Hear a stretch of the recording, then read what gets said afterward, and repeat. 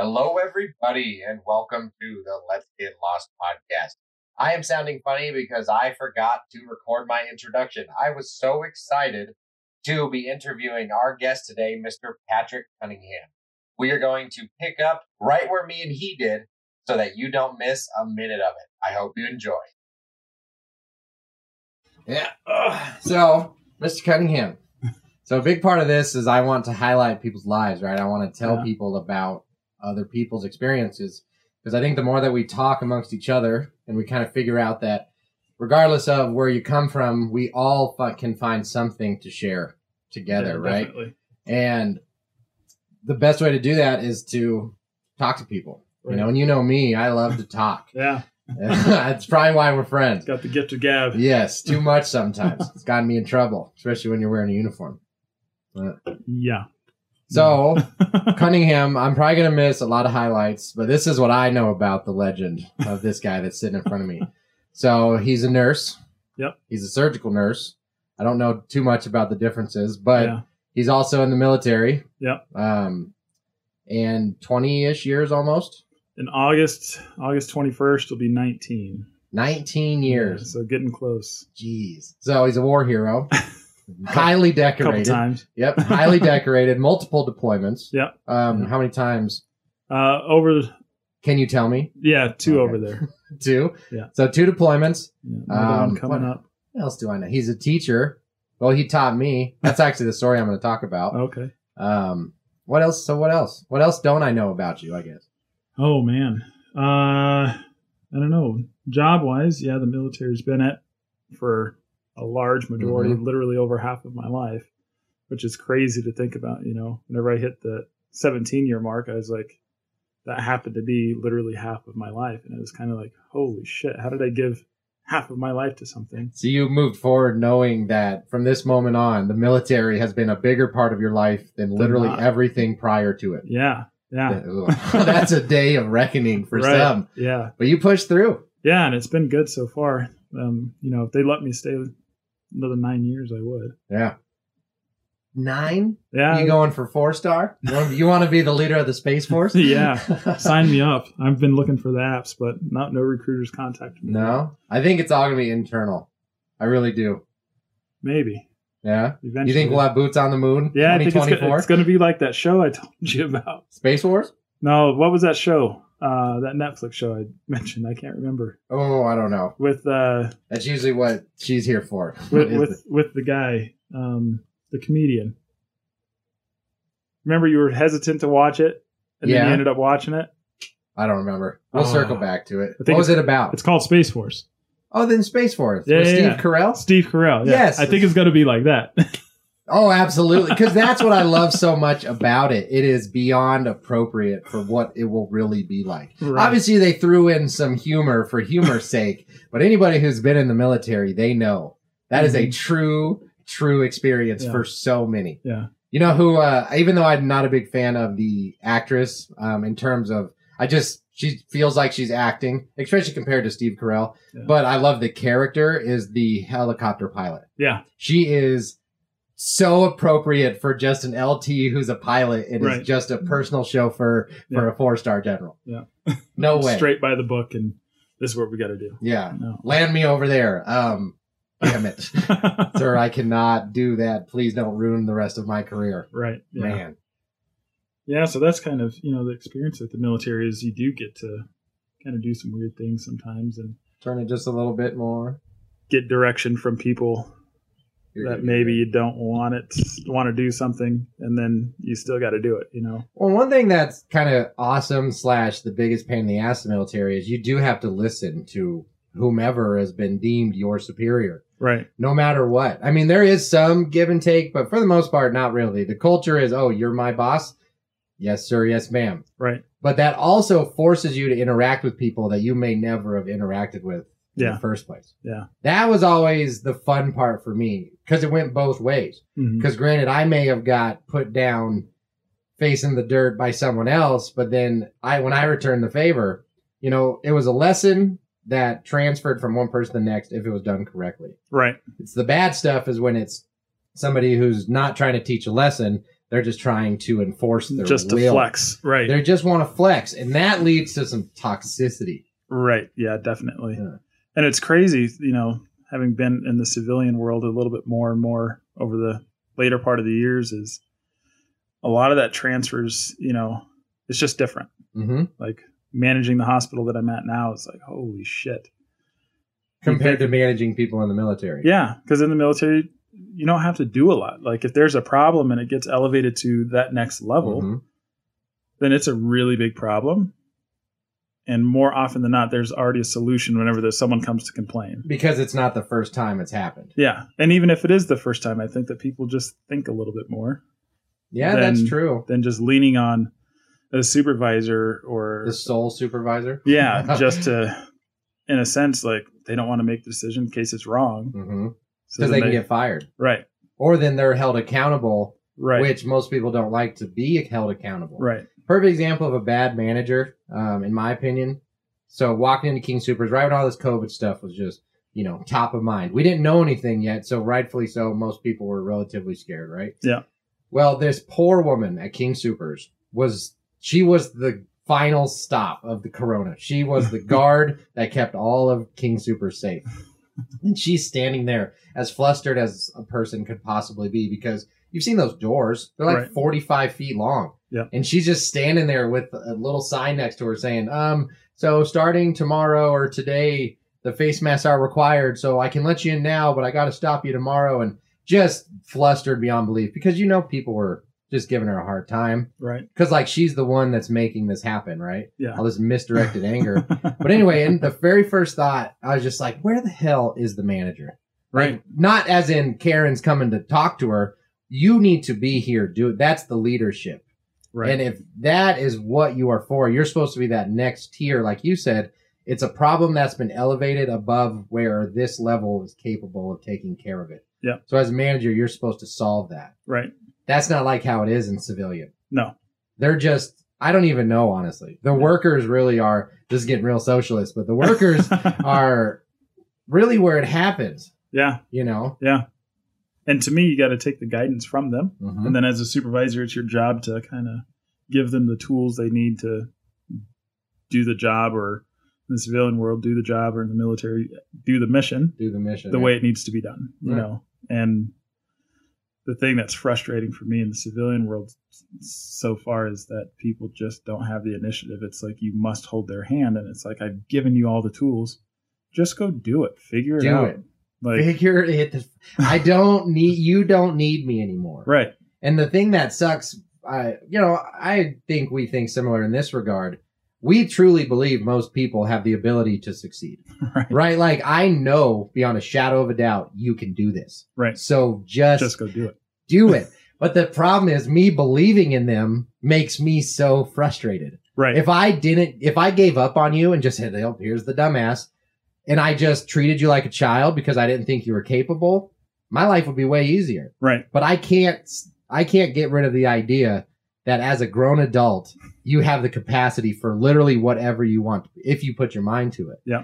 And that's kind of why leaders and followers naturally, kind of like water and oil, separate out. Right. I think. I mean, this is an opinion that many would not agree with, but I truly think there's a reason why we have the geniuses, right? The Einsteins, the Tesla guy, Elon Musk, Apple, Steve Jobs, because those people always exist, and they always have and will exist. Yep. And then there's the next level of, like, they're not the what are they called? Like the big thinkers or the universe minds. Right. But we can figure it out. Right. Like, we're not quite the workers, because we can lead and we can guide, and we do have ideas, but not on that, like, universe level. Like, what the hell is his name? Elon Musk. Elon Musk. And he's even said it himself numerous times that he comes up with the idea, and then he finds the right person to make his idea a reality.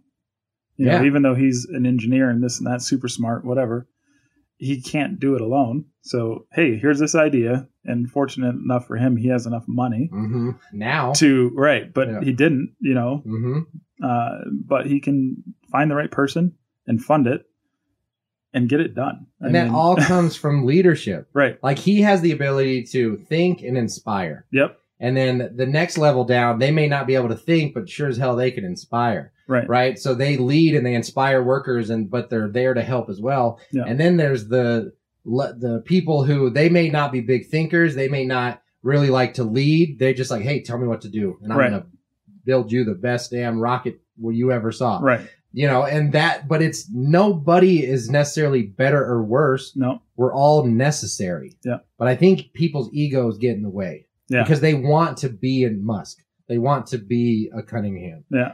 They definitely want to be a Gibbs. Yeah, absolutely.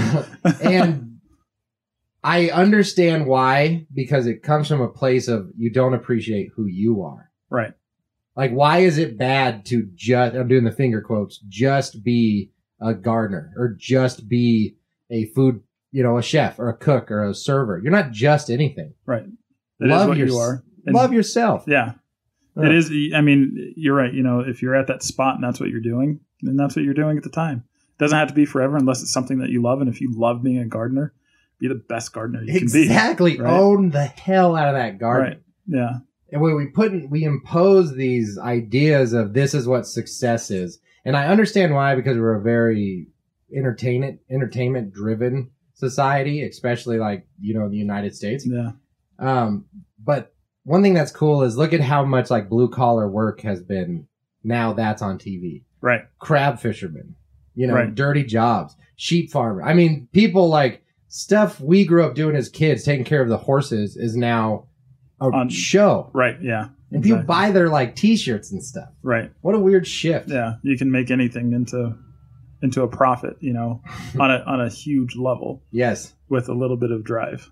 Huh. Well, how does somebody with a whole lot of drive and a little bit of profit get there? Right. And that's been my dilemma. And I spent a lot of time thinking about that. Like, so your dilemma being, I got all the drive in the world, but you feel you don't have the resources to get where you want to go. Right now. Right now. Yeah. I can get there. And it's just been a matter of, and I've thought a lot about it with the military, this whole concept of a glass ceiling. There truly is. And even if you're a 4-star general, mm-hmm. and, at the pinnacle of all military or whatever, financially, you're only going to make so much, no matter what. That's true. If that's all you're doing. But then they can get out and they can write books and they can be this and that and the other and start making more money. Back to the military. Yeah. Yeah. So there is a glass ceiling, and I think in everything, except for those few individuals, which I don't think it's realistic for anybody to truly think that they're going to be the next Bill Gates. Oh God, no! Like that. If you think you're going to be, you already are not. Right. Right, because that's not how a Bill Gates thinks. No. He's more about that globalism. Right. That was a joke against him because all the conspiracy stuff. He's trying to chip the world, which kind of true, depending on how you look at it. Yeah. I only say they're not chipping us yet because it doesn't make financial sense. Once they figure out how to monetize it. It will. It will happen, Yeah. But like you said, becoming Bill Gates, you don't become Bill Gates. No. Right? You are Bill. You are Steve Jobs. Right. They started out before... They just became great. They didn't work to achieve it. No. You know what I mean? Yeah. Obviously, they worked. Right. That wasn't their goal. They just said, I'm going to make something amazing because I have an idea. Yeah. And they made it amazing. Yeah. So, if for me, like you were saying, do I think that there's a limit or a capacity to a point, but I could be that. I don't see why I couldn't be that person under that level the down right-hand man. Right. Yeah. Like, why not? I don't know. There is no reason why. Mm-hmm. And it was only, whenever I started doing this whole stock market thing and started thinking about it, I'm like, all these other people are doing this. Why can't I? Well, especially when your threshold of entry is $100. Right. So you can do it. And it's like, why didn't I know about this earlier? Because I hadn't ever Well, you knew about it. I knew about it, but you just didn't think it was for you, right? Right. Yeah. It's kind of like the 4-minute mile. I bring it up a lot, and I'm going to continue to bring it up. Yeah. Nobody thought it was possible to run a 4-minute mile until it happened. Until it happened. Literally, once it happened, now it's the standard. Right. If you're a professional runner, if you don't do a 4-minute mile, you might as well keep training. Right. Yeah. And it's the same deal with, like you said, breaking through ceilings and breaking through idea. Like, that almost makes me question, we just said... You're not born a Bill, like you don't become a Bill Gates, you're born one. Right. But also, is that a wall of perception that you and I have not broken through yet? Because we haven't achieved a level. Right. That I could be Bill Gates. Of course I could. Look at me now. Right. I'm only that far away from him. Right. I don't know. It's true. But with those things, I can't build another Microsoft. Yeah. So right now. Right. So, yeah. So that's what I mean. Monopolist. Yeah. You can't really be that person because it's already done, but there's so much stuff that can still be done. Well, I mean, so then you could be the person that redefined the industry, though. Right. Like, look at Elon. Right. Yeah. He came after Bill. Yeah. And he came after Steve. Yeah. But he became one of them just somewhere else. Right. Yeah. Doing something different. Yeah. Yeah. Like Zillow's a great example. Yeah. They're going to be up there with Apple and all that crap. You think? Because they're absolutely, they want to completely redesign the way that people buy and sell homes. They want it to be as simple as renting a Netflix movie. Yeah. They handle everything. Now, that will be great for some, and it will not be good for many. Right. But the thing is it's an industry that's being created because clearly there is a need. A need, exactly. And it's kind of like Uber in the taxi service. Right. Who's wrong? Who's the victim in that? Right. I personally don't see any victims. I see an industry that refused to change and a new industry that was created because of a need. Right. But people like to demonize it. Oh, they're taking away people's jobs. It's like, so why don't taxi drivers become independent contractors then and work for Uber? Right. And then they don't get have to to keep get them hired. Right. Yeah. Yeah. But the big problem, I guess, is all the old union stuff, right? Healthcare, health insurance, all this stuff that people used to expect from their employers. Well, now they expect it from the government. Yeah. And then I get to pay for it. And then we all get to pay for it, even if you don't use it. Don't use it, still got to pay for it for someone else. Yeah. Yeah. I don't know if that's for today or not. Yeah, I don't know. Well, because also, like I said, you're a nurse. Right. So you definitely have an insight on that. Yeah. So you kind of see why it's the Let's Get Lost podcast? Yeah. Do you remember where we started? We were talking about you about 20 minutes ago. Yeah, now we're talking about healthcare and Elon Musk. Well, pretty damn close. Yeah. Yeah. But, yeah, I don't know. With the healthcare thing, I'll just say a little bit about it. It's completely overpriced, and it doesn't make any sense. It doesn't have to be.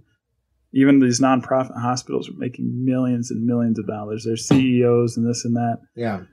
Just because you're nonprofit, that just means after you pay everybody. Right. And if you want to stay nonprofit, that means that you have to raise salaries by definition because you can't have a profit. Yeah. So if last year we budgeted and it turned out that we budgeted, we were going to make $8 million and this year we made $20 million, that other $12 million has to go somewhere. And it's not going to go to the workers. The workers. It's going to go to the higher level people. Well, because they're the ones that made all the profit, remember? Yeah. Good job on that policy change where you made everybody work an extra 12 hours. Right. Send out an email. You saved us that much money. Yeah. Here's a bonus. They get to send out one email a week or something, and that's their job. Man. And that's why can't I be that guy that sends out the email? Right? Like you're hating now just because you're not hating, but you're jelly now because who doesn't want to be that guy? Right. We look up and go, you sons of bitches. Right. I am down here busting my butt to make you a millionaire. Yep.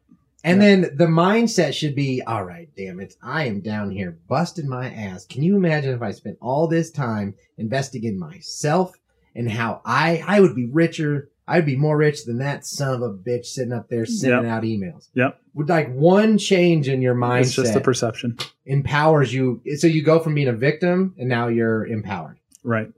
And I mean, and we talked about this at length with this whole stock market business. Yep. Like maybe that is a way to help get to where you want to be, this and that, blah, blah, blah.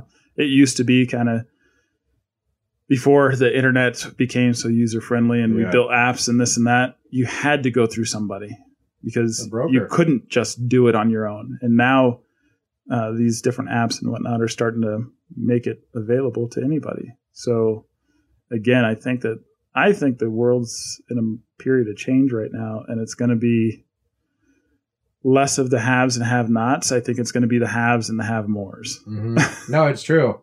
Because, I mean, you got to look at it even at least in this country. Well, yeah. Which really, world travelers, I would say the two of us, we've seen other parts of the world to give perspective.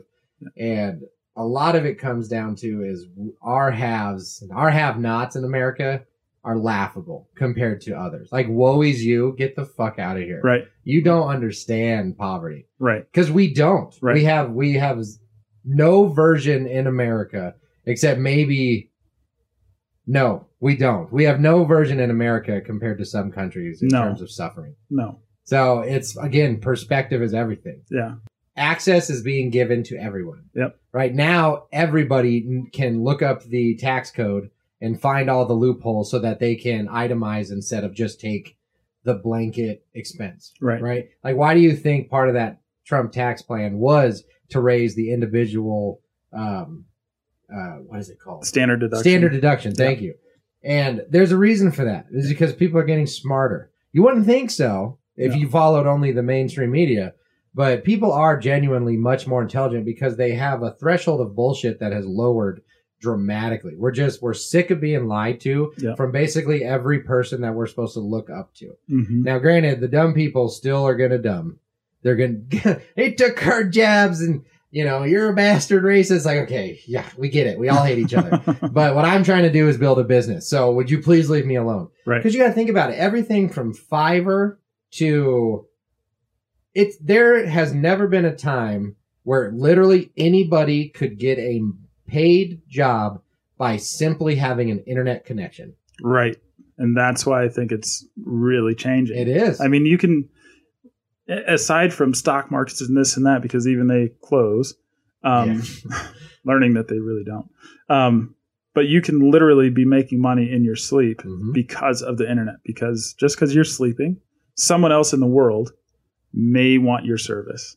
It's amazing. And just sign up and charge them. It's easy. People will pay it. And it's a skill that most people have already. They just don't know it. You know, they're an Instagram model, right? Or a aspiring Instagram model. Right. And they Photoshop every single one of their pictures. Yeah. Not even once did they think, man, I wonder if somebody would pay me to do this for them. You know, I used to do the same thing with my video production. I made these YouTube videos purely for me because, one, I loved editing. It was super fun. But also, that's like, I'm making this and then people are only going to take what I make. Right? Right. Like, no one would ever come to me to actually edit something. That's insane. I'm just pitzing around on a computer. Right. But what I was putting out was quality stuff. And I come to find out people want wedding videos and they want me to do birthday videos and they funeral stuff. And they're like, I love your videos. Yep. Could you please make me something one time? Yep. And like, how dumb. That's just money I've just been leaving on the table. Yep. It's like you walk by Free Money Bowl because you think it's a scam. Yep. Yep. It's like, nope, they literally fill that bowl up every single day. You just take $1. Yeah.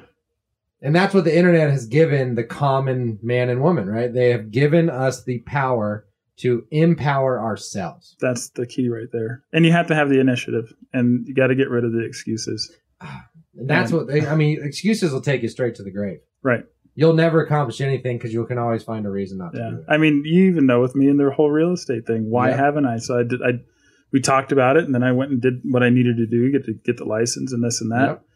And you know, there are reasons that I didn't do it. Yeah. Initially, but now I can. Absolutely. And I feel like I had to take those steps in order to get what I want. And on the 30th, I'll close on the house, and I got what I wanted. Absolutely. Know? So sometimes you have that goal, but there's always those steps. And I think that's where a lot of people will fail is they have this goal and they'll start. And then they realize, oh, I have to do, I didn't just go from A to B or A to Z. I had to hit the other 24 letters in the alphabet before I could get there. And they're not willing to do it, you know. Well, they get discouraged. Right. And you're right. It might not even be that they're not willing to. It's just this didn't happen. And I thought that it could. I set everything up. Supposed to go the way I wanted it to. Bought all the stuff. Right. Invested the money. Right. It was the best video I'd ever made. Right. And nobody liked it. Right.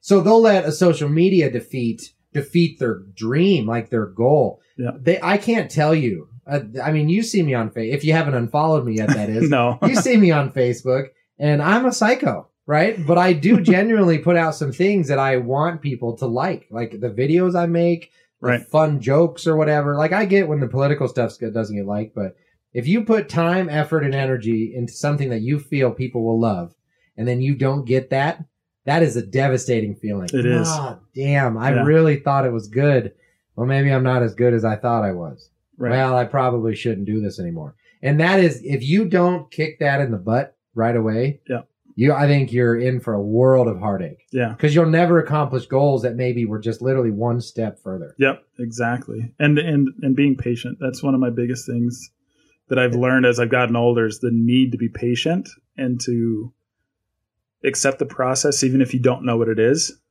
Yes. And maybe you have to make your own process, you know. Well, but trust in the process, be it yours or someone else's. You got to trust it.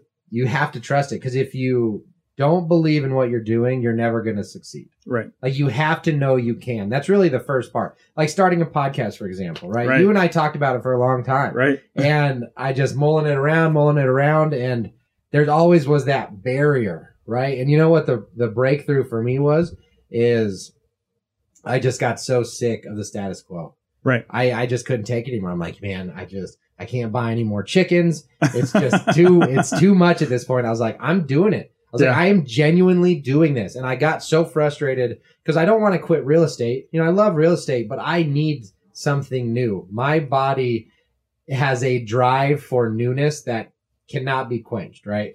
So if I'm not doing the pilot stuff, I'm starting a podcast or my YouTube or just something to push me forward. Right. And the more I do this, and this is beyond amazing, like I'm keeping it cool for y'all on the podcast, but I'm cloud nine high right now. It's fantastic. Yeah. But I let it out. Now I got distracted again. What was I saying? Where were we? Basically, we were talking about, lost, man. Yeah. We were talking about being successful. You got to believe in what you're doing. The process. Yeah. If you give up on the process, right? I know for a fact I will probably make less than $200 this first year podcasting. That's not true. I actually plan on making about $650 to $750. That's my real goal. Right. In the first year, I want to make almost $1,000. Yeah. Okay. And it's very possible. I've done the research. I've ran the numbers. I figured out what I need to do to, over the course of a year, make that much money. Right. But the first probably 4 to 5 months, I'm going to see nothing. Right. Right. And if I gave up because of that, even though I knew in my heart, I knew the process, that's what we were talking about. Yeah. If I knew the process was going to work, why would I give up halfway through? Exactly. And if I didn't trust the process in the beginning, why did I start? Exactly. So, and it's crazy too, because there's even things online now. I think there's like I can't quote it, and that's fine, especially for this, since we're not getting paid. Yeah, exactly. It's like a 28-day thing to set up a podcast.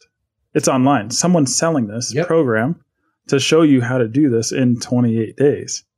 So they're making money off of what you were just talking about. You know, exactly. How do we get started? Well, follow my program. This is what works for me. And but they have a podcast. Say they're successful or not successful. Right. It doesn't matter. It doesn't matter. They're selling you that product. They're selling you a product that obviously people are buying. Right. You know, and the funny thing is you bring that up. When I was researching, you know, how do you monetize a podcast, right? Mm-hmm. Not a huge fan of ads. I just, almost as a part of my soul, I just hate them. Like whenever I'm getting real frustrated, I'm watching a show or something, and the ad comes on, I'm like, great, loves, just guaranteed I'm never buying your crap, showing me these stupid commercials again. 28-day challenge. That's right. So he created it. And as I was reading other articles about pretty much what he did, you know, how do you make money in a podcast? Mm-hmm. That was it. Make premium content. Come up with a system or a tool or a program that you feel that your audience will listen to. Right. And then sell it to them. Yeah. And at first I was like, well, isn't that sleazy as... Like, wait, that's not sleazy at all. No. You are literally creating a product that people want to buy. Yeah. Just because somebody thinks it's silly that somebody would pay somebody to listen to a podcast. Right. That doesn't make it bad. That person enjoys it. Why do we got to shit on everybody's happiness all the time just because we don't? Because we're not doing it. Yeah. And, you know, years ago, too, I had, what's podcast? No, I don't listen to podcasts. Everyone's talking, oh, do you listen to this podcast? That? No, I don't. And I wasn't against it. It just wasn't something that I was really interested in. And then the more and more that I got to thinking, like, hold on a second. What are these people talking about? Everyone's talking about podcasts. Well, let me listen. Yeah. What am I missing out on? Right. So then I listen, you know, and where I get my podcasts, I pay for another membership. And then that's a secondary effect. Yep. So, but still, like in the long run, whoever that parent company is going to be trickling down some money somehow to all of those podcasts. Exactly. So people who are literally getting paid for talking. Right. I mean, there's people that make their podcasts on their cell phones. They just pull out their cell phone and they record it. They're like, hey, sorry, my quality is shit. I can't pay for anything right now. But they're funny. They're entertaining. Right. And that's, again, the threshold of entry. All of this minus the equipment, because luckily for me, successful real estate agent, I have the ability to invest a much larger sum into my business than others. Right. But had I not been a real estate agent that had a boatload of money, guess what I'm doing? I'm using my microphone on my computer. I'm using the microphone. I mean, you can get a good lapel mic for like $15. Yep. I mean, it's not the best. It's not this, but it certainly is good enough to get you where you need to go. Yeah. But that's another excuse. Right? Exactly. Oh, I can't afford the equipment. Well, use your phone. That sounds bad. So? And are you funny? Well, yeah. Do people like to listen to you? Sure. Yeah. Well, then I guess it probably doesn't matter if you're using it on your phone, right? Right.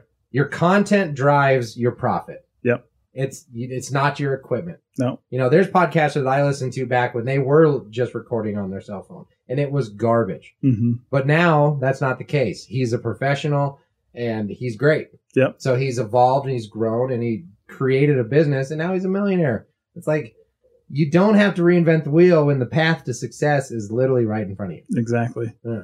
You brought up being a millionaire, and that's my goal in the next. Got to do math in my head, figure out how old I am anymore. Probably in the next. Because you're like 35, right? No, thank you. A little bit old. I'll be 38 in February. So. Hey, right. Yeah, probably give myself to 45 to be a millionaire. To have $1 million in the bank, not assets, not this, not so that. Liquid. Like you want a liquid money, $1 million. Yes. What are you gonna do with it? Yeah, no. That first, honestly, what's driving me for that number is I told my kids, I'm like, I'm really trying to instill in them this whole concept of like you can, and these things are available to you, and I'm doing everything that I can to make it available for you and to show you. Like I'm not going to give them everything. No, of course. You're an enable. Right. They don't. In a good way. Yeah. I was like, hold on. No, not an enabler, but yeah, in a good way. I'm going to make sure that they know that it's possible, but I can tell them it's possible. Like everyone told me, everyone told you anything's possible. No, it's not unless you see it. Mm-hmm. You have to be able to mimic something. Again, going back to the process. Well, what was the process that you used? You're telling me it's possible. Why aren't you there then? Mm-hmm.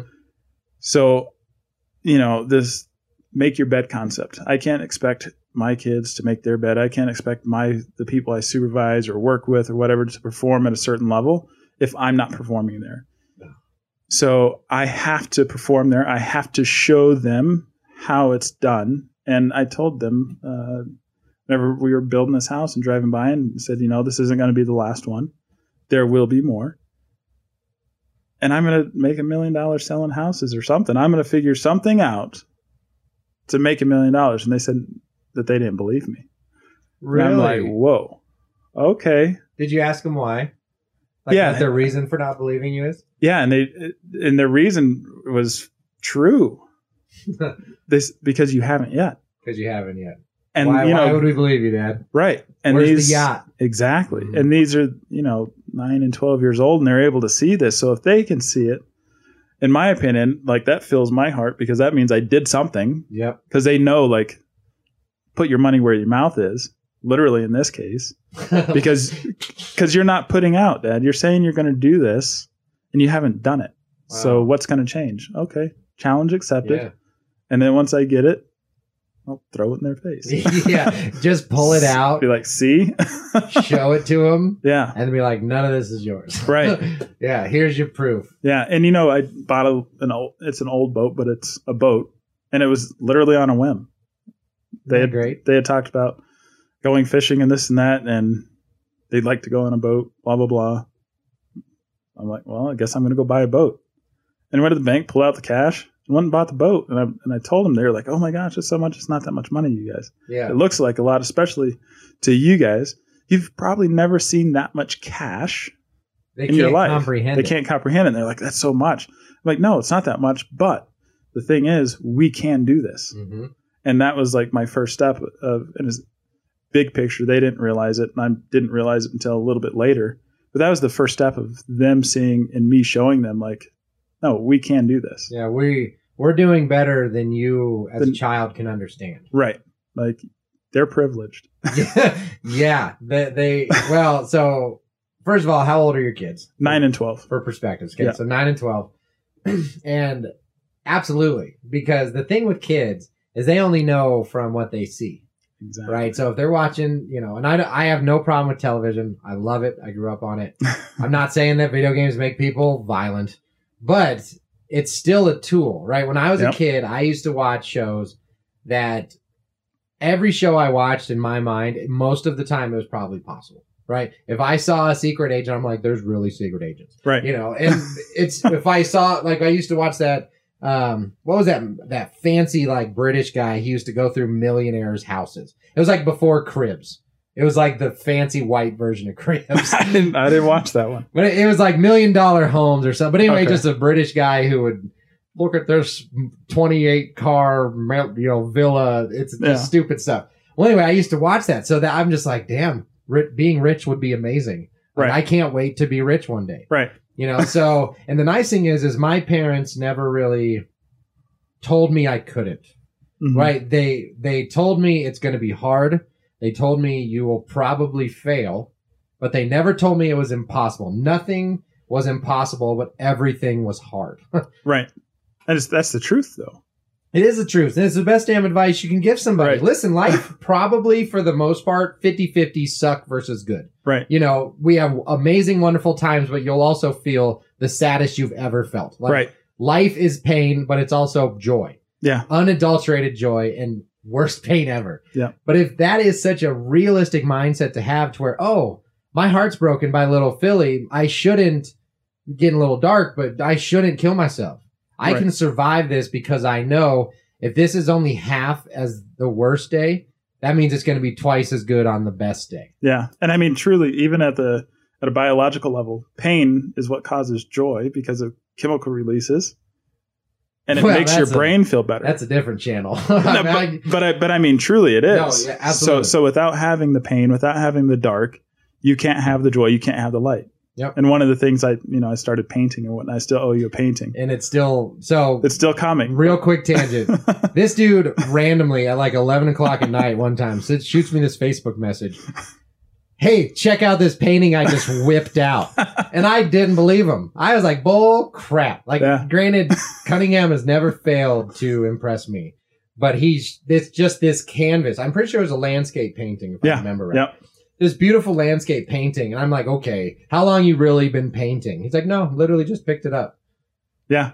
Which is unbelievable. But it's one of those things, too. Like, I literally grew up watching Bob Ross, Everybody did. Absolutely. And then I've always, there was a short period of time, maybe like a year and a half in my life that I was able to actually draw.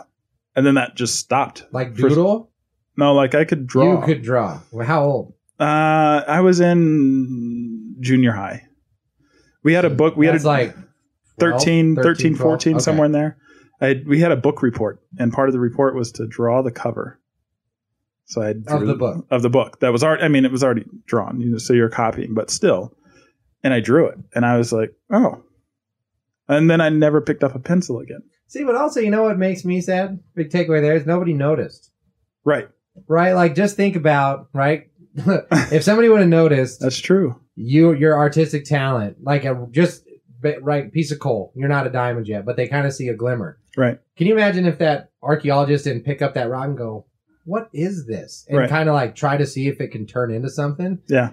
And I'm not blaming the teachers, but it's just a sad experience that someone with clear like talent, if you became an artist, just how so much different your life could have been. Right. It could have been worse. Right. It could have been better, but it definitely would have been different. Yeah.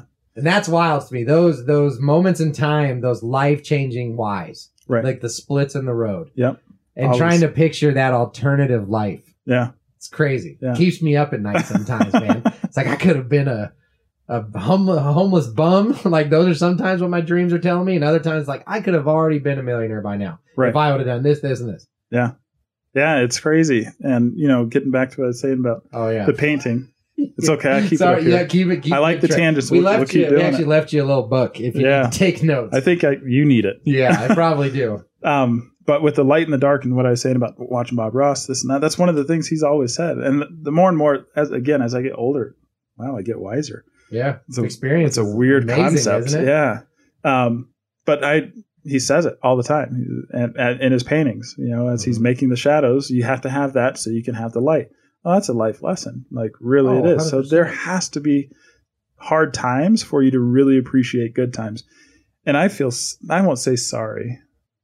I don't feel sorry for them, but I feel empathetic for people who truly have not had. But that's not true. I was going to say they haven't had the struggles, but they've had different struggles. Like there are universal struggles though. Yeah. That just because, you got to break it down to take out the class, take out the race, the gender, the surface level struggles, and think about what do all humans struggle with in general. Like we all struggle with loss, right? We all struggle with love, right? We all struggle with purpose or sense of purpose or sense, or community or respect and that kind of stuff, or self-image, body image, right? That's it.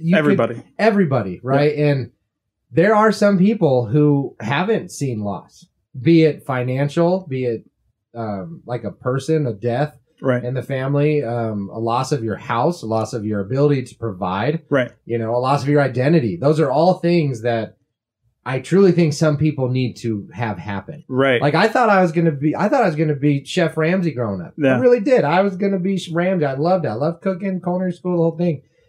But I'm not. I didn't want to be Chef Ramsay. And that I had to accept that I'm no Chef Ramsay because I'm not willing to devote my life the way he did. That. Yeah. And that's the thing too, that I'm finding out so much. And I appreciate you for talking to me about the real estate thing because I can have control of my life. Yep. I can have my hours. I can work as hard as I want or as little as I want, but as hard or as little is going to be my reward. You reap what you sow. And I mean, we've talked before this that I'm tired of making other people rich. Oh, it's just the worst. It pisses me off that I give so much of my time and talent and energy to this, and I really get nothing back in the big scheme of things. Job. Yeah, your day to day. Yeah. And day to day, and even love the military, this and that. But again, there's that ceiling. Like no matter how hard I work, no matter what conditions I have to go through this and that, I'm going to only get paid the same amount. Well, no matter how much you change it for the better. Right. Because as you climb through the ranks, you're enacting policies because I believe you are a very troop-centered and mission-focused leader. You have your priorities in a place that I feel a leader, especially in the military, a leader should have. Yeah. And as you climb up the ranks, you're enacting these policies and you're changing it for the better, by 1,000% the better. Right. Again, though, you will only make so much and you will only have so much success. Right. Other than the success. Well, I guess that really would change how you would define your success, right? Because now instead of attaching it to a fiscal thing or money, you're attaching it to impact. Yeah. It's how many people's lives are, 4-star General Cunningham. That'll never happiest happen. Morale. The happiest morale, the most mission success rate. Excuse me. Sorties go through the roof. Best general ever in the history of the universe. I mean, that's what I would see. Right. Because that's what would happen if he did it. But you still, like you said, if your only way of qualifying your impact, your good, is by other people's subjective opinion of what you've done. Right. That's tough. That's tough to define your success that way. So then that's why I think sometimes people define it monetarily. Yeah. But then that's tough too, because you got to find the middle. Absolutely. And, for me, it's more of what's making me happy. If every day I get up and out of bed, I'm happy already. Because I woke up. Holy shit. There's people that don't. Right. I get to do this again. Jeez. right? Change a tone. Because some days I wake up and I'm going, geez, yeah, I got to do this again. Right. And I have those days but still. I'd much rather have that mindset. Like, sweet, get to do this again. Cool. Even if I do nothing. Mm-hmm. More to come on that. Yeah. The act of doing nothing is probably the best act there is. Yeah. I have completely designed my real estate company so that I can do as little as possible. Right. And the only time I have to work is when I'm improving the situation for my clients. Yep. You know? And real estate, being my own boss, so now my morals, my energy, my compass, that's me now. I don't answer to anybody. Like we were saying, I'm not making anybody else a millionaire. Mm-hmm. My success lives and dies based off of Mark Gibbs and Mark Gibbs alone. Yep. And it's amazing. And being able to be in control of your own destiny and knowing that. Yeah. But then you have to own it. And that's you do. Because you also have to own your failures. Right. Because your failures are yours. Are yours alone. too. Yeah. And that's a big part, I think, why so many people going way, way back struggle with being independent or starting a business. Because the good is on you, but so is the bad. Yeah. If you pull out a loan for $500,000 because you want to start your cupcake business and you got the best cupcakes in the world, but you just didn't make it, you pay failed. the bill. You failed. I'm sorry. It doesn't mean that you're a failure. It just means you failed. Right. And that sucks. Yeah. Failing sucks. And you have to decide to either start over with something different or look at the process. It goes back to trusting the process. Trusting the process. And the best part is, especially in America, the process has been done over and over. Yeah. Like, unless you are literally trying to redesign an industry, which, like we said, a very small few of people will do that. Yeah. So for the rest of y'all, if you don't trust in the process, you are literally getting in the way of your own success. Yep. Because someone else did it, and just do it again. So what? If I told you, and I could guarantee you, Patrick, if you give me $500, I guarantee you, if you do exactly as I say, you will get $1 million by 45. Yeah. And take all your doubt. You know it because I've done it. Mm-hmm. And you said no to that. Right. Because that's impossible. Right. What in the hell? Can you imagine you and me, we both did it. Some guru came to us and said, I listened to y'all's podcast. I want to show you how to be a millionaire how to do this by 45. Right. And you said yes, because you're a forward thinker. Yep. You have more trust. And I said, hell no.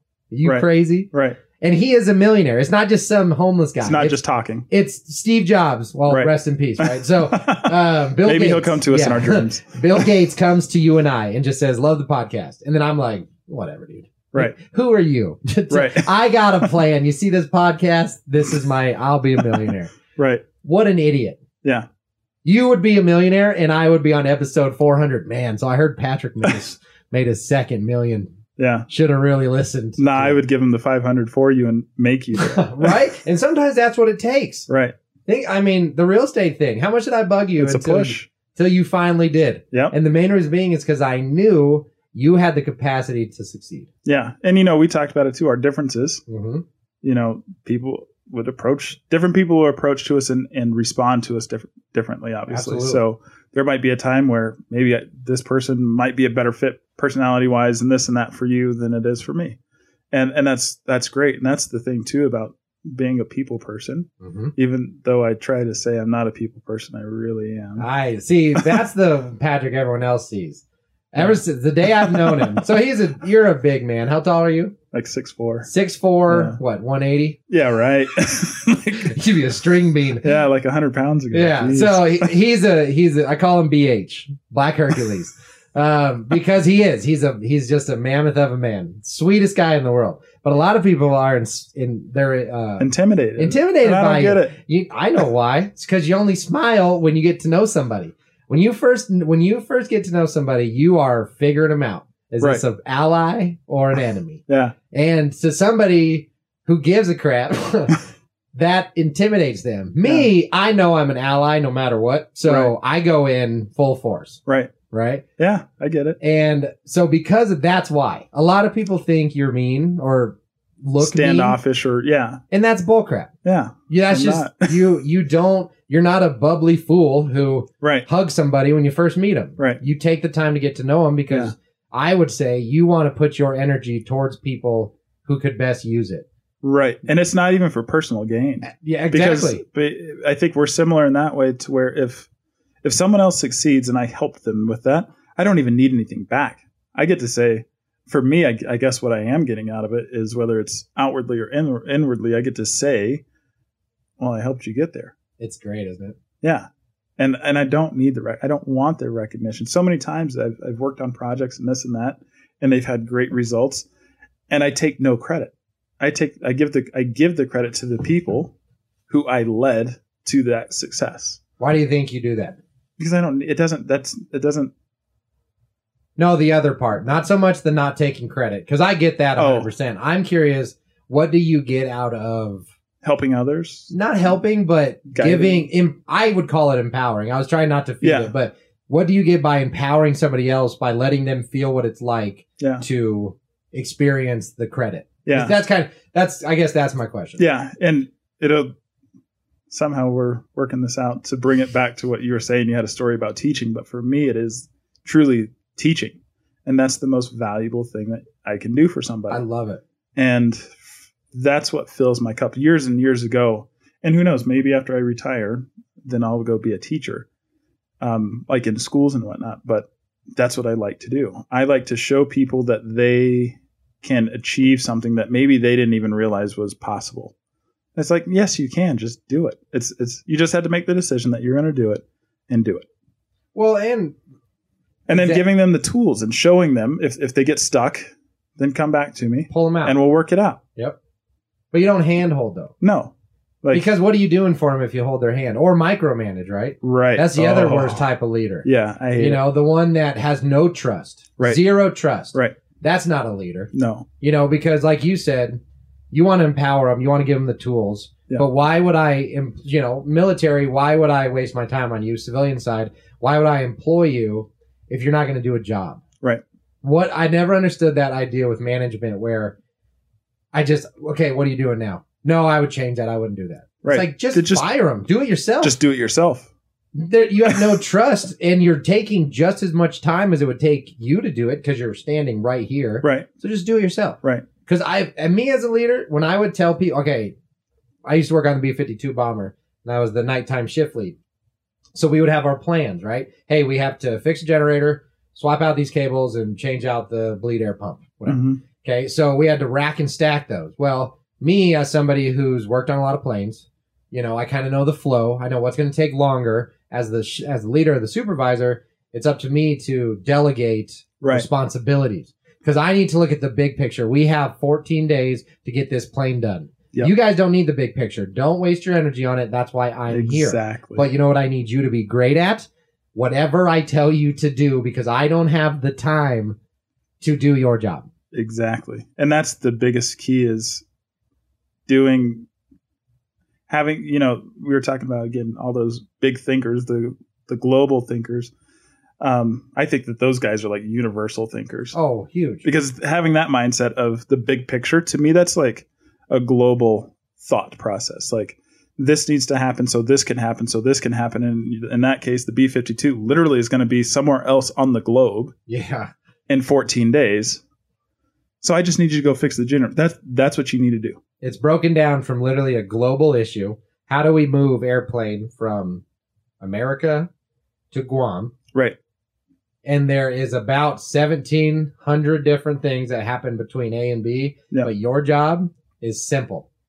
Change out this pump. Right. That's all you got to worry about. And then for me as a supervisor, the only thing I got to worry about, 14 days. Right. Right. I got to make sure in 14 days that our job is done. Yep. But my boss, he's got to worry about the next 3 months and how we're going to get 12 jets over there. Yep. But then the other guys are okay, we got the B-52s here, the F-22s here, and it just grows exponentially. Can you imagine if 4-star General Black Hercules is having to worry about the number 2 engine on the B-52 bleed air pump? Right.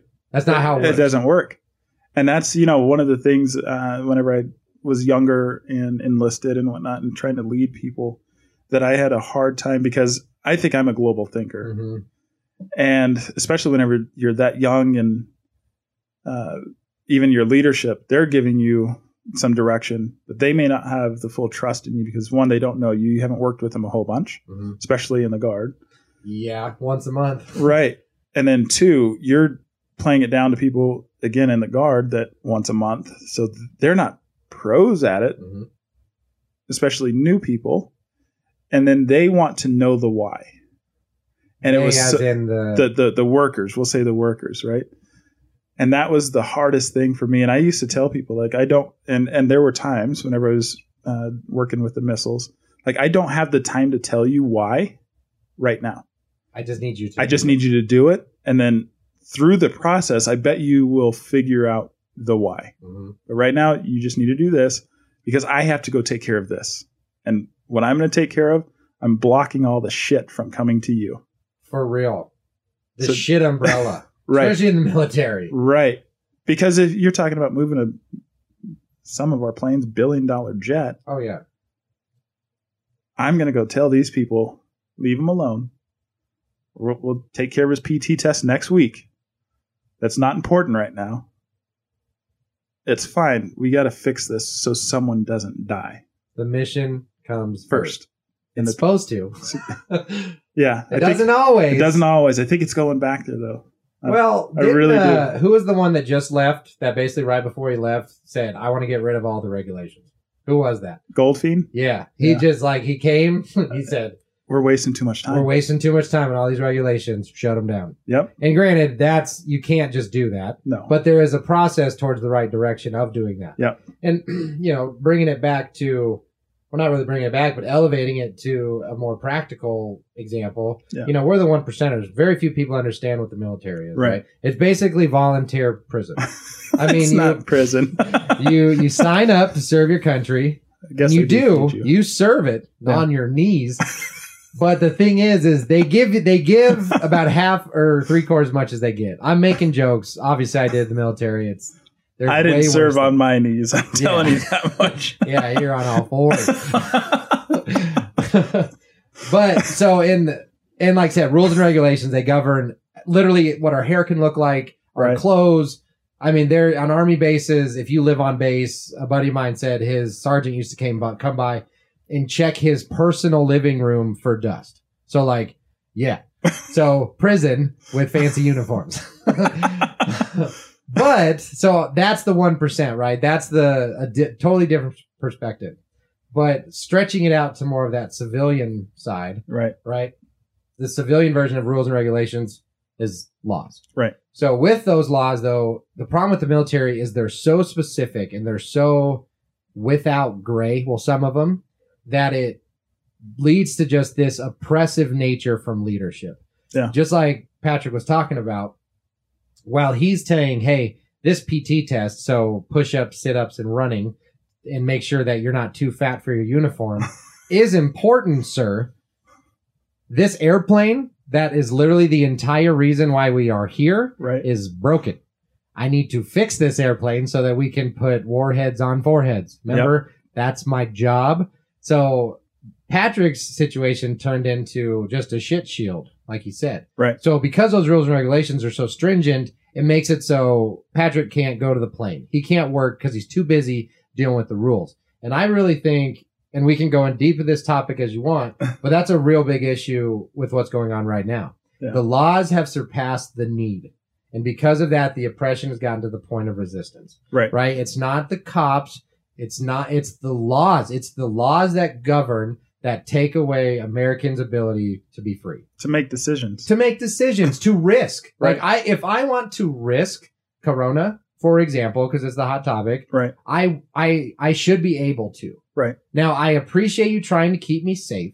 Right. Thank you for the knowledge. Thank you for the information. But at the end of the day, it's my choice. The same reason if I go skydiving, scuba, like all the other high risk stuff, right? Right. And what led up to why the boil over, I think, right now is now you can get called the cops on for having a barbecue, right? You can have the cops called on you just for walking down the street in the middle of the day in the wrong neighborhood, right? Like those laws, the only reason why the cops are there is because there's a law that says that they can go. Boom. Exactly. And that is wherein lies the true problem is cops are trained to obey the law. Mm-hmm. But if the law allows you to oppress, the law has gone too far. Right. Like, you should be able to say, no, officer, I do not want to show you my ID. And he should say, okay, thank you, sir. Have a good day. Right. There's no law that allows me to take it.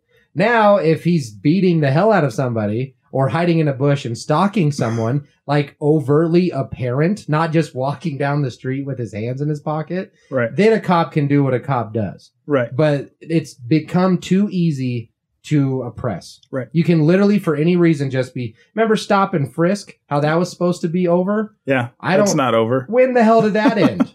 Yeah. You know, and that, I think, is what's really led to what's going on right now. Yeah. That's one thing that I do appreciate about the military, even though some of that stuff happens, but that stuff, in my experience, you know, the stop and frisk type approach doesn't happen in the military. No, because they can't. Right. Too many people are accountable to other people. So that's where I think the other breakdown is there's no accountability, because you've got people out there that are essentially independent contractors. I mean, you ever seen Judge Dredd? Right. We're essentially there now. They just don't have the fancy motorcycles. Right. Because they are. They're almost rogue. The laws have allowed them just to go forth and oppress. Right. And don't get me wrong. My best friend was a former police officer. I have police officers in my family.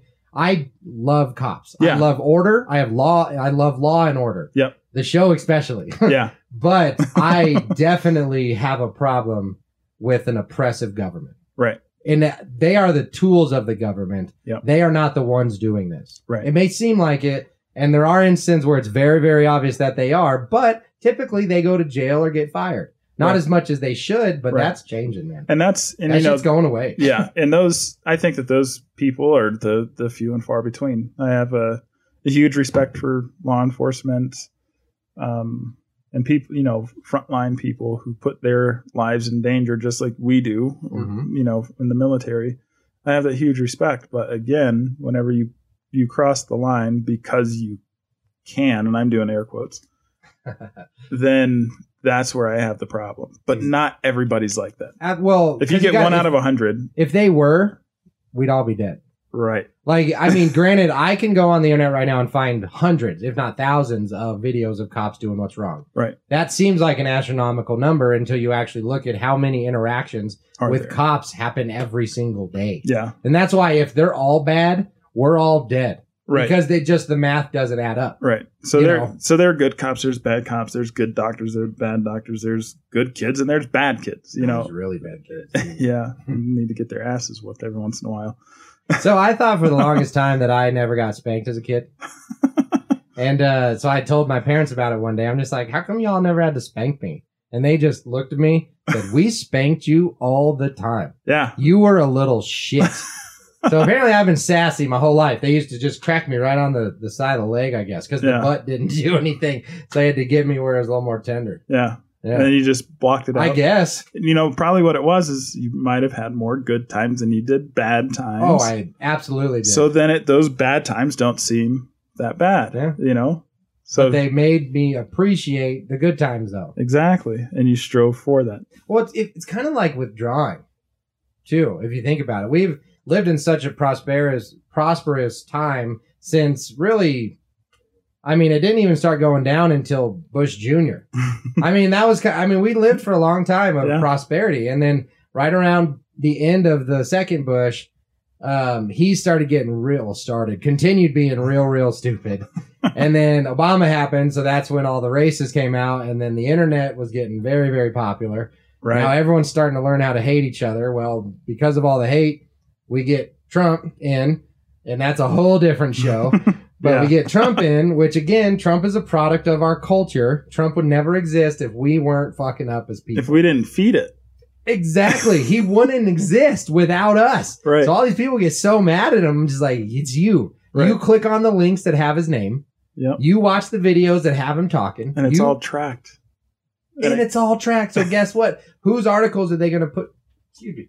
Whose articles are they going to push out? Trump's. Right. Because that's who you're clicking on. Right. You idiots. Right. That's the thing. And I have my own opinions. And honestly, it doesn't matter what my politics are because you just got to love me for me. Right. It doesn't define who I am. But the people are always the problem. Yeah. Because politicians are evil. I truly believe it. because even if you go in with the best intentions, the system is corruptible. It's corrupt. Yeah. It just sucks you in, and it chooses you. You can watch it. Some of the best politicians, they go in there and they're like, yeah, he's going to change the world. He's the one. Mm-hmm. Give him 2 years. All of a sudden, he's a touty, just like all the rest of them, man. Yep. AOC's even done it. And I don't like her. I'll say that open and proud. Yeah. She's a dumbass. But she still changed. She used to be Miss, I'm going to right the wrongs. Now, when do you ever hear about her? Right. She does still some stupid stuff every now and then, but for the most part, she's quiet. She's quiet She because has to be. she's been silenced, right? Right. She went in strong and hot, and then the system ate her up. Yep. And if she doesn't stop, then it'll spit her out. Mm-hmm. Because sure, she'll be loud for 2 years, and then guess who doesn't get reelected? Exactly. So as it comes close, and she needs the backing and this and that from all the more experienced people, Mm-hmm. you got to support her bills. Like, Right. hey, I'm really trying to pass this new Green Deal. Right. You know, the cow farts, they're going to kill us all. But like, if she doesn't play the game, then she's out.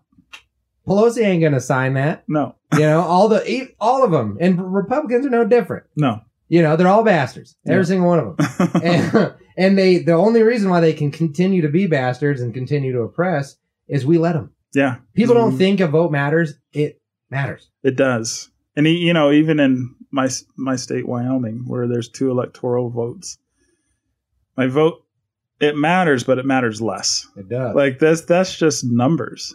Well, it is. They don't even do the rallies and all that business. The campaigning. There. And yeah. stuff, They don't even think of flyover stopping. state. Right. Well, that's why they're called that. Yeah. They're flyover Because states. they don't matter. Which is bullshit. Right. Because, hey, I'm there. I'm going to be equally as affected as the other 300 million people in this country. Yep. By the policies that you put in place. But I only get 2 votes. I didn't know that Wyoming only had 2. Just 2. Fewest amount of. You guys are supposed to have. Well, that is, you do have the lowest population. Less than 500,000 in the entire state. Oh, that's beautiful. So it is. It wasn't so damn windy and cold there. We were Right. driving through Cheyenne today, and Colorado's changing. Yeah. A lot. It's definitely not the same Colorado that I grew up with, man. Nope. And, California's coming here, and well, California Colorado's 2.0, and then Colorado's going to Wyoming. Going to Wyoming.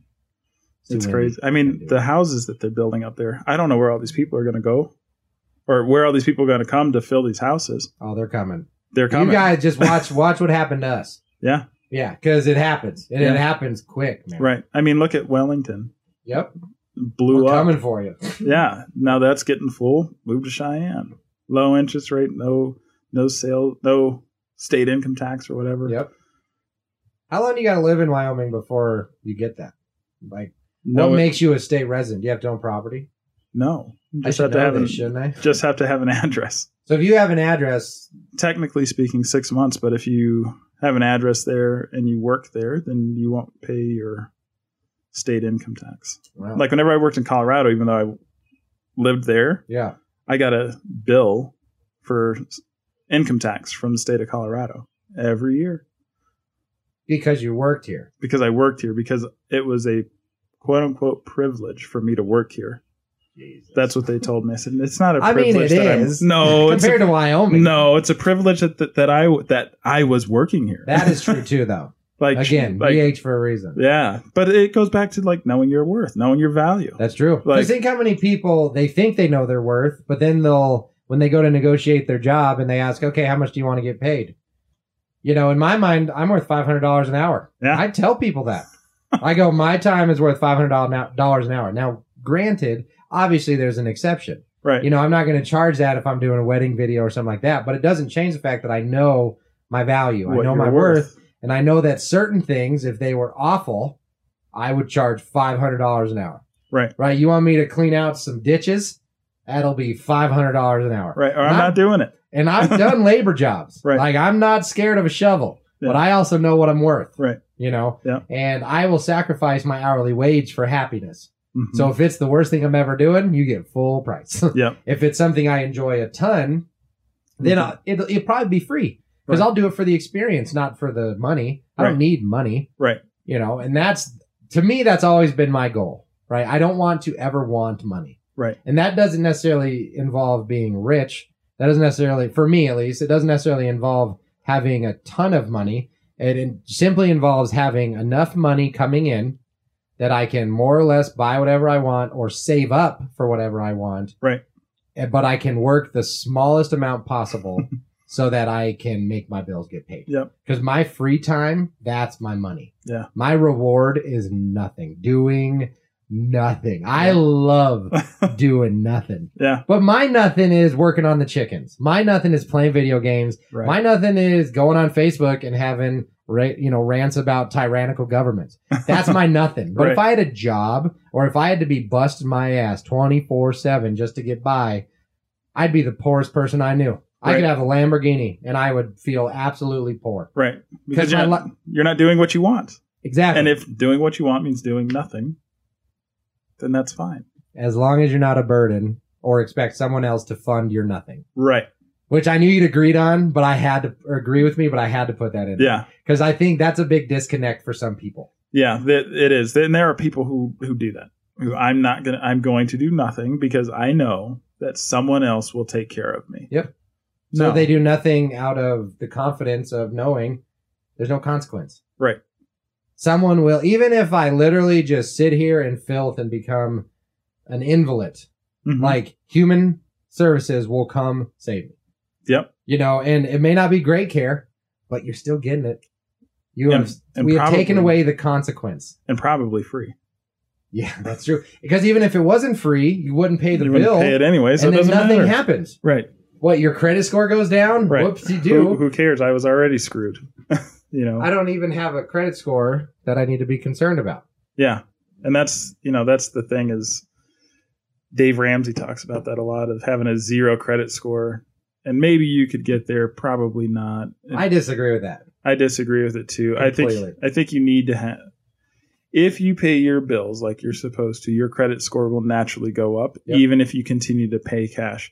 I don't think that right now, with my credit history and this and that I will ever get down to a 0, even if I never miss a payment. Even if I never have another payment in my life and I pay cash for everything out of that $1 million that I make, my credit score will probably never go to 0. Well, yeah, because also remember, a lot of these Hulu's, Netflix, a lot of the subscription service, Amazon, those are all sometimes counted as your credit. They could, yeah. And there's a lot of different ones out there, that subscription stuff that people don't pay attention. Right. And that's part of your credit. Like rent, for example. I was going to say, if you miss your rent payment. That goes on your credit. Yep. Even if you make it, that's one where if you make it or you miss it, it goes on your credit report. It didn't used to be that way, but it is. So there's always something. Always something. But also the way I look at it is, why would you use all of your own money when you can use someone else's? When you could use someone else's. Right. I am a huge believer of spending other people's money. Yep. Because why wouldn't you? Yeah. Because that's also what a lot of rich people do. That's exactly what they do. That's how they stay rich. They just take other people's money. Other people's money. And then they pay a small percentage back to them. Right. There you go. Yeah. So that it makes way more sense to use other people's money to be rich than it is to bust your ass to have no debt. Right. And that's, whenever I got my papers today and I see, it did get locked in at 2.75% interest. And I'm like, I told the realtor, I said, that's basically free money. It is. It's pennies on the dollar. Right. Considering what it used to be. The first home I bought, I think I had like a 6% interest rate. Wow. 5.85 or something like that. So say 6%. And at the time, that wasn't bad. No, that's historically still relatively low. Right. I mean, our parents, they're 12, 14, 18% interest rate. Yeah. That's insane. There's no way I wouldn't do it. But the loans were also like 90,000, 150,000. But proportionately, we're making a lot more money now. Oh, that's true too. So it probably balanced out. No. A little on the side of inflation's one of those where I don't know enough to talk about it right now. Yeah. But I know there's some bullshittery in there. Yeah. There's something that it's in their advantage too much. Yeah. And just some nerds are sitting in a room saying, I feel like the dollar's worth 0.719% less than it was yesterday. Right. It's all bullshit. Yeah. And we just eat it up and believe it. Yeah. There's no, where's that account? Think about, we always bitch about the president and what about all the common things that we just accept as fact? As the way we never even question it. Yep. Like shampoo. We just all accept that shampoo is good for you and it cleans your hair. Right. Do you know what's in shampoo? Nope. I don't know. Something smells good and makes it soft. Exactly. But it could be like rat poop. Right. We would have no clue. Those natural just ingredients. Just a comment, and we all agree that soap is clean. Yeah. Another thing. Why? Yeah. No one knows the history of soap. No. I mean, some people do. I don't. I know it's out there. Well, they noticed that where they used to slaughter the animals upstream, this is the wives' tale, right? So upstream, they would slaughter the animals and they would leave the hides on the bank. Yep. Well, the fat seeped into the water, and they noticed that when they cleaned like in that area, like none of the bad bugs and shit stayed. Yeah. So someone just boiled it, I guess, and now we have soap. Yeah. Went from lard to Axe. Yeah, Axe body spray. I don't think there's anything clean about Axe body spray. The smell. Depending on where you put it. It's like almost like a tornado of unholiness. Yeah. We do take breaks. I mean, we sit here for a while. You good? Need another beer? No, I'm good. All right. So I've been holding on to this story because this is the very first time I ever met Patrick Cunningham. Do you know what story I'm going to tell? No, I don't know where it's. I have my version of the first time I met you. Okay. I'm curious for that. So we'll see. So the first time I met you, which I don't think you remember me, which how you couldn't is baffling. But the first time I ever met Patrick Cunningham in the military, we do these trainings, right? Nothing but trainings. If it's not don't rape training, it's don't forget to garden training, or literally anything you could imagine. There's one. Have you ever heard about the guy who had to make a CBT, computer-based training is what CBT stands for? But he had to make the CBT about the goose or the geese. The geese. Yeah. So I guess on this particular base, there's aggressive geese. Yeah. And they had to do a training about how to interact with geese. Yeah. That's your modern America. Because you can't chase them away on the base. You can't. They're protected. Yep. Yeah. So you have to learn how to like defend and like duck and weave. Because if you've we used to have a goose. Yeah. And they're mean. Geese will kick your ass. They're bastards. Yeah. But anyway, so we were doing one of these computer trainings. Excuse me, not computer trainings, hands-on training. And one of them was about PTSD. Oh, okay. There we go. Yeah. So one of them was about PTSD and post-traumatic stress disorder, or also known as you like to call it. Do you remember what you called it? No. Post-traumatic stress. Oh, yeah. That's right. Yeah. Now I know what you're talking about. I got tasked to do that training on a whim. Well, you never would have known because of all the the training itself was like a medical training. We, as the flight medics, went to the clinic and they taught us pretty much about like what their specialties. Yeah. Self-aid buddy care, mental health was Patrick's section, and it was great. Yeah. And if you remember I'm surprised you remember. Do you remember your spiel? I do. I almost remember. I could probably go verbatim right now. If you're comfortable, I would love for you to tell that what your version about post-traumatic stress is. Yeah, no, that's cool. So at around that time, what was that movie? American Sniper, I think had come out, right? Yep. Was that the one where he was dealing with PTSD and stuff? Yes, Chris with Kyle, his right? wife. Yeah. Okay, so whenever I do teaching and stuff like that with topics, I try and make it relevant, so I add that in. But that literally that day, it was like, oh, you're an instructor. We're going to break this up. This, I was involved in part of reducing the training for the Air Force and went to this conference, this and that, blah, blah, blah. And we reduced it and we created this rodeo. So that's what it was. It was one of the first rodeos. Brief description. So basically what a rodeo is there's all these different sections or areas where the groups go from section to section and they receive their training at these individual sections. Yep. So they call it a rodeo because it's kind of is. It's a rodeo. Yeah. It's a lot, but it's full of really good information. So you were doing what you were tasked to do the PTSD portion of this. And, I had kind of broke it down and how did I say it? I just telling people about, verbatim. I'm really trying to get there, and I think I can because that day I did, or that weekend. I could start you off. No, that weekend I did it 18 times. So by the end it was the same, and it was good.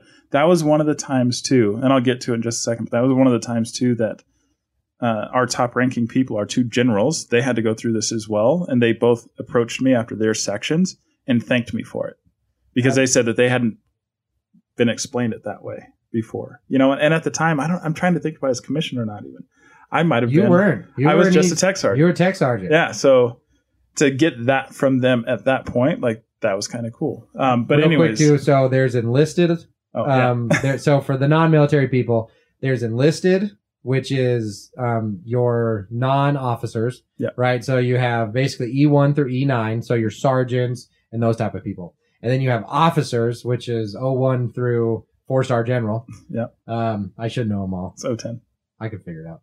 And those are your officers, right? So when he says commissioned, he means switching from enlisted to officer. Exactly. Yeah. So you were an E6 at the time doing the training. Yeah. So, we were talking about post-traumatic stress disorder, and I kind of broke it down, explained that, whenever you think of it, it sounds real scary. There used to be this big stigma in the military, especially, that if you have PTSD, you're going to get kicked out because you can't. And it wasn't okay to not be okay. So for years and years, and I mean, it still happens today. People are worried about it. And we learn they don't go get the help they want. Or right. They need. Yeah. And we learn how to answer the questions. No one teaches us this. No one taught me how to answer the questions to make it seem that I don't have it or that I don't have a problem. Gotcha. So the questions from the medical provider. Right. Or whatever you questionnaire. Didn't want to get kicked out. Right. Or marked as having a problem. As a problem. Right. Or you can't fly. You can't do your job. So now they park you at a desk or something, and now you can't be in the airplane anymore. Yeah. Imagine being a B-52 bomber. You went and bombed something, and for whatever reason that time, it triggered something, and it bothered you. But then you loved flying that plane. And if you were worried that if you said something, then you would never fly again. It's like, well, I spent my entire life to fly jets for the Air Force, and now I can't. So what was your spiel? Like, we want to know what the spiel was. Yeah. All right. So post-traumatic stress disorder, we're all afraid of it. We don't need to be. The P is post. It happened in the past. It really doesn't matter. It affected you, but it's not happening right now. Whether it's 1 minute ago or 1 year ago, it's in the past. T, the traumatic piece, we all experience trauma in different ways. Whether it's I go to drill and my goldfish dies because I forgot to take care of it, or you experience loss, death, something like that. That could be pretty traumatic. So everyone experiences trauma in a different way. So it's trauma that happened in the past. The stress, not all stresses are bad. You need stress to grow. It's like a diamond. It's like a diamond. And just how you react to it, as long as it's not illegal, immoral, or unethical, it's fine. Do whatever you have to do to deal with that stress. And then D is a disorder. And just like I wear contacts and glasses, technically that's a disorder. They're not kicking me out of the military because I have a disorder. I have a disorder. I can't see without them. So I'm not perfect. And that's okay. So post-traumatic stress disorder is not a disorder until a doctor says that it's a disorder. So you have post-traumatic stress. It means that stress that happened in the past and it was traumatic to you. That doesn't have to last forever. So I did relate it back to that movie and how he dealt with it. And, that was pretty traumatic for him. That was largely stressful. And it just got worse and worse and worse because he didn't say anything. And every time that he went and came back, it was worse. Compounded because he didn't have an outlet. There were outlets, but he didn't feel like he could go there and maybe didn't even recognize that he needed to because he had to focus. This was his job. This was his purpose. So, eventually in that movie and like with us, if we stop and think about it, we can get through it and reach out for help. Well, and just like any other disorder, right? Finger quotes again. Yeah. It's only a disorder because the doctor told you. Right. But just because you have it doesn't mean you can't fix it. Right. A disorder makes something billable. Exactly. It allows the insurance to attach to pay for the services that you need. Yep. If I don't call it a disorder and I don't put the ICD now 10 code, then I can't get paid for it. And, there are probably providers and people, like I will talk to anybody and I can't put a bill on it because I'm not a doctor. Yeah. If you have a broken ankle, I could probably help splint it, but I can't bill you for it. That's a disorder at the time until it gets healed. You have a disorder. It's the same thing. And it's just a matter of being open to that healing. You know? I think it's interesting that that's the first memory that you have, and it's literally the first time because you were a massive black man. Like, I mean, it has nothing to do with the color, but it's just in the middle of Wyoming, or not the middle, but in Wyoming. Right. I walk into this room with this extremely pleasant monster of a man who is, you've heard him talk. He speaks eloquently and he's very calm and smooth. And it's just like, I love this guy. Yeah. I mean, I liked him. I did. I liked you immediately. Yeah. You were so relatable, and I could just tell right away that you were someone that I knew I could respect. Yeah. And that topic too, like being that intimidating figure. Yeah. And then talking about that, and people were open to it and receptive. And I remember at the end of every single time, every 18 classes I did, I literally told people, and I genuinely meant it, and I still mean it today, like, at the time I worked in the clinic, I said, if you need to talk to somebody, call the clinic. And I had told everybody that worked there full time and whatnot, if someone calls and asks for me, you give them my number. Because it's hugely important to me. I mean, I venture to say that everybody, and I don't like using everybody always, those types of words, but I think the majority of people will have or have experienced some time where shit's not going the way I want it to. And not necessarily saying like suicidal or anything, but just extremely, extremely depressed. Yeah. I've been there. I've had some shit happen to me in my life, and I'm like, oh, that really sucks. How am I going to recover from this? Like, how do I climb out? Right. Yeah. And it's very hard to climb out alone. It is. You need that rope. You do. Anything. Yeah. Even just somebody throwing a little more dirt so you can stand a little higher. Right. I mean, because bad help is still help sometimes. It's still help. Loneliness, nothing will kill you like loneliness. Yeah. And right now, it's kind of ironic because depression is rampant, right? And we're more connected than we've ever been. But how many genuine connections are there? Exactly. Anymore? I mean, I've got, I don't know, maybe 2,500 people, friends on Facebook. Do I know all of them? Absolutely not. Yeah. There's people that I know that I went to high school with and I recognize their name, but I don't know them now. I don't know that I knew them then. They may have known of me, but very, very few people, especially back then, really got to know me, and it's probably because I didn't allow it. Yeah. And that's, that's a like person more protected. Yeah. And I don't know why. Well, I'd say the threshold of entry. One thing that I've always noticed about you is you appreciate quality. Right. Right. And it's not like a facetious or like a, hey, look at my stuff thing. He wants to know if it's energy, money, time, effort, whatever it is, that it's being used for something that matters. Right. And I don't see that being any different with people. No. And I think that's probably exactly it. Like in high school, that was temporary. Like it truly I'm not going is. to talk to any of you. Like really, we're all going to go our separate paths. I was on it again. I think that maybe I was a more forward-thinking person than a lot, especially back then. But I think of myself as like a global thinker.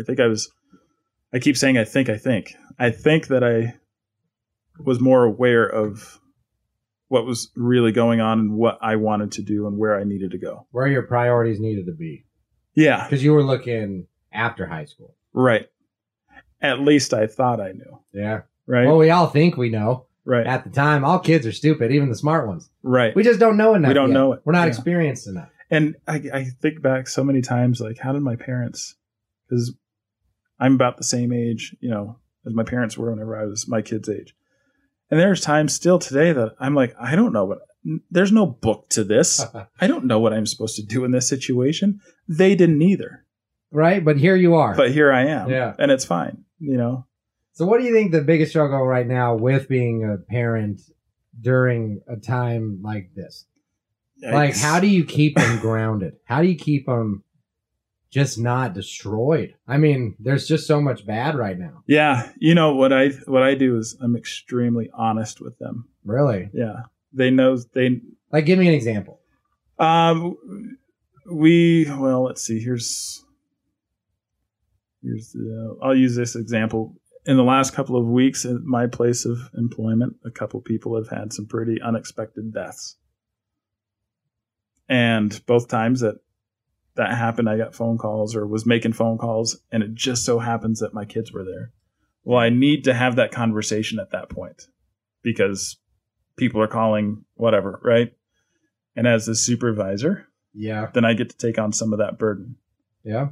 But I'm not going to not have that conversation just because the kids are there.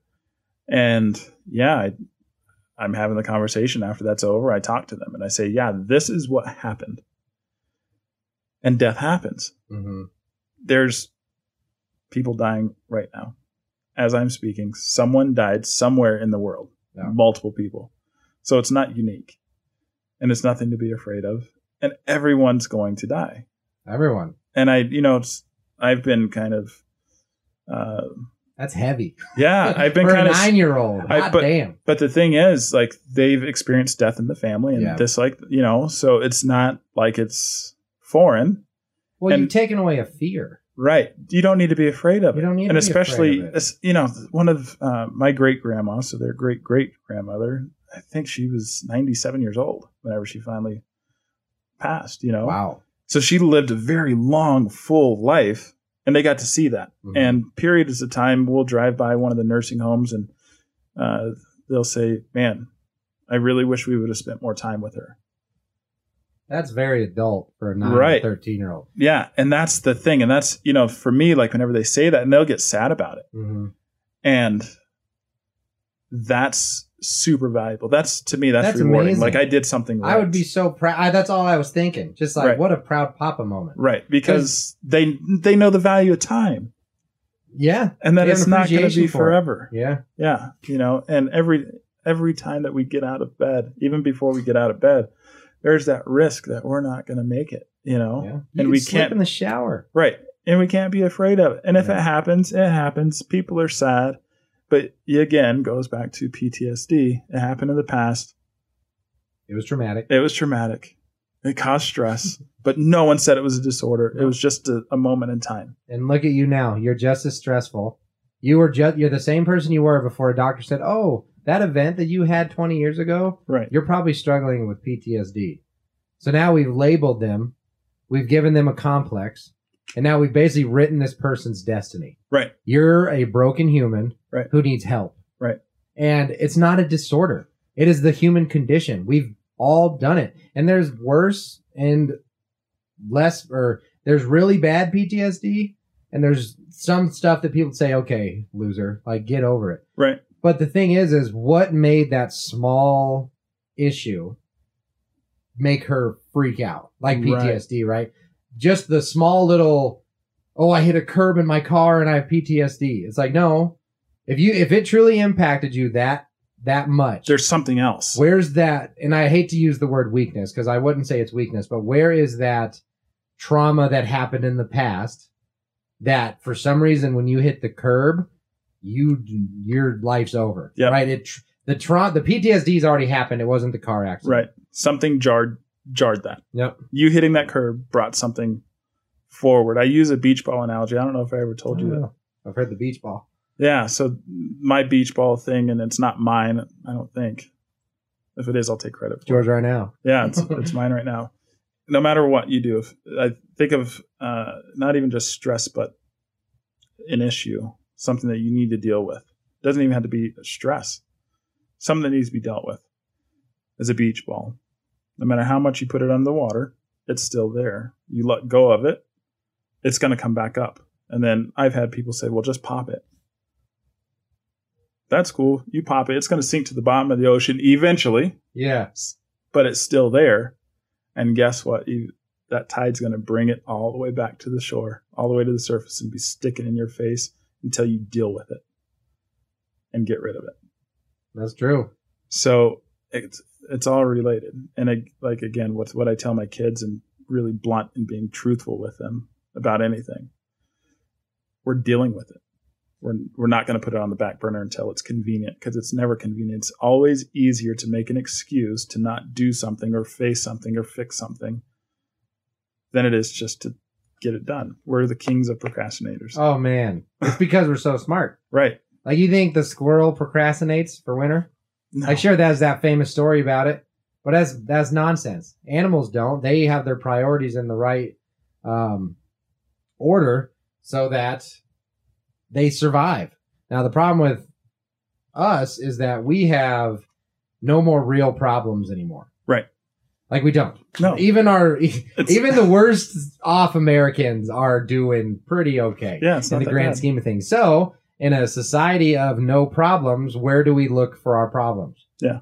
In all the other bullcrap. Politics, race, religion, my job, like literally all this stuff that in the grand scheme of things is relatively unimportant. Right. Like, if you have your beliefs, good for you, but it's not going to feed you, right? Like, it's not going to raise your children to not be serial killers. Right. Because that could happen. It can happen. So, yes, all of the extracurriculars are very important, but if the only thing that we have assigned any value to is the extracurriculars, we have completely lost an appreciation for what truly matters. Right. Family, food, shelter. Right. Like, I love the ones that are just saying, why would farmers need to grow soybeans? You can just buy them in the store. And it's like, ugh. And they don't get it. They don't get it. It's because they have no appreciation for what it means, right? If you think your food is just always going to be there, you can give a whole lot of crap about the Kardashians, you know? And that's the thing. If you don't have to worry about paying your bills, you just are a crazy person. Yeah. Because it's no perspective. It's no priorities. Yeah. And, my kids, that's another thing that I pride myself on, is from a very young age, I've told them my job is to because sometimes they'll be really needy. Some kids are. Some kids are, right? Yeah. And then I remind them, because they've been learning this from the beginning, like, I will always make sure that you have food, water, shelter, safety, security, and sometimes it's considered love. Yeah. In Maslow. Those things. You sometimes give them love? No. I mean, the security, because I'm also going to protect you. Yes. But I'm also going to give you that security, that comfort, that love, right? Yeah. I was just kidding. No, I know. But that basic need, that's my responsibility. Anything else, like, you will figure those things out as you live. Because I can't get you to the pinnacle. Yeah. I can't make you get there. I can help you. I can show you. I can make sure that you have a strong foundation and lessons and this and that, blah, blah, blah. And examples, like you were talking about before. Right. You will show them it's possible. Yeah. I can't wait for the day. And I'm going to print out my bank statement. And it's going to say that I have $1 million in the bank. I think you should get nickels. And then what you do, so you get all these nickels, and then you put them all in a kiddie pool and say, listen, if you roll all of these, I will give you like $1,000. Right. Just whatever is appropriate at the time that you think they will. Because like that's the ultimate, right? Yeah. How long is that? 7 years? 6 years? Till you're 45? Yeah. I'm counting on my fingers. Yeah. 8 years. So one will be 20. Oh, that's young. And the other one will be 17. They'll be counting nickels at 17. You tell them you'll give them $500 or put that on YouTube, man. You'll make all your money back. Right. Yeah. Without a doubt. I paid my kids $1,000 to roll $1 million worth of nickels. I can see the views now. Right. Yeah. I'll edit it for you. $500 an hour. All right. Oh shit. Wait a minute. Man, so I don't know, man. I feel not only did we get lost, we found the best part of being lost. This is why we do this. Yeah, it's good. These are the conversations. We talked a lot of nonsense, but if you took the time to really listen, there's some real stuff being said. Yeah. And a lot more that could be. Absolutely. And there will be. Because this isn't the only episode. Exactly. I want you on here a lot. Yeah. I want you to start your own. I'm going to do that. This is... Yeah. You have a voice. I'm dead serious whenever I say it. And I've never been more serious. And it's just a matter of... And we talked about it a little bit, I think fairly recently, like those pushes. Like if you're somewhere where you don't need to be And I'm a religious person, but I won't be that way necessarily for all the viewers, but I'll say it because I mean, do what you do, man. Safe space. Yeah. Hashtag safe space. Like if you're in a space where you shouldn't be and you're not going to move, you're being stagnant, and that's not what you're supposed to do. God will steer you in another direction. And right now I'm being taken in another direction, and stop talking about it and do it. I have a book that I want to write. I'm going to write this book. Chapter 1. How do I manage? No, it's chapter 1. That's from The Office. Oh, yeah. How do I manage is Steve Carell's book. His thing. Oh, okay. And he just writes chapter 1. But the thing is I know for a fact that you can do it. Yeah, I'm gonna. Now there's some people that I would say, good luck. Right. But with you, the only thing that will stop you from doing this is you. Is me. And the best part about knowing you is, I feel you're going to get out of your own way really quick, really easy. Yeah. And that's awesome. And what's crazy is I feel like once this happens, once I allow it to happen, it's just gonna like go. It's amazing, isn't it? Yeah. So is this top secret? Like, what's the next step, man? After I get back from this deployment, I've got a deployment coming Again? up. Yeah. And I'm gonna start doing some of the pre-work during my free time and actually using my time wisely. So February, March timeframe, I'll have a lot of stuff already in motion for sure. Yeah. Rockets launching around March. Yeah. So I've got, like I said, I'm going to hold you to it. Yeah. So so Patrick Cunningham coming back around March on the show, right? Yeah. We're going to get or before then. Well, hopefully before then. But we're going to have a lot of stuff to talk about before then. Yeah. We didn't even touch about real stuff. Like, wait until we talk about some controversial things. Yeah. Yeah, that'll be fun. This was a good warm-up for sure. Yeah, man. But I appreciate it. Write the book, do my podcast. You'll be on there. Hell yeah. Get some people talking. Absolutely. Yeah. You're going to sell houses too? Yeah.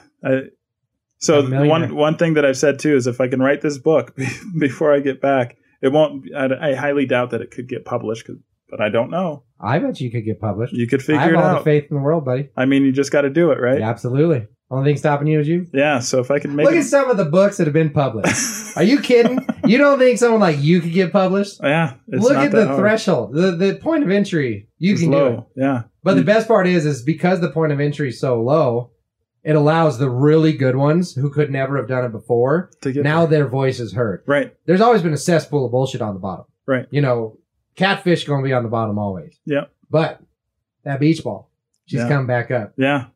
Well, man, I really appreciate you coming on. Yeah, it's good. I look forward to it. We got to do this a lot more. So, well, that's pretty much it. So, bye. All right. Take care. See ya. Thanks, everybody, for listening. We'll see you next time.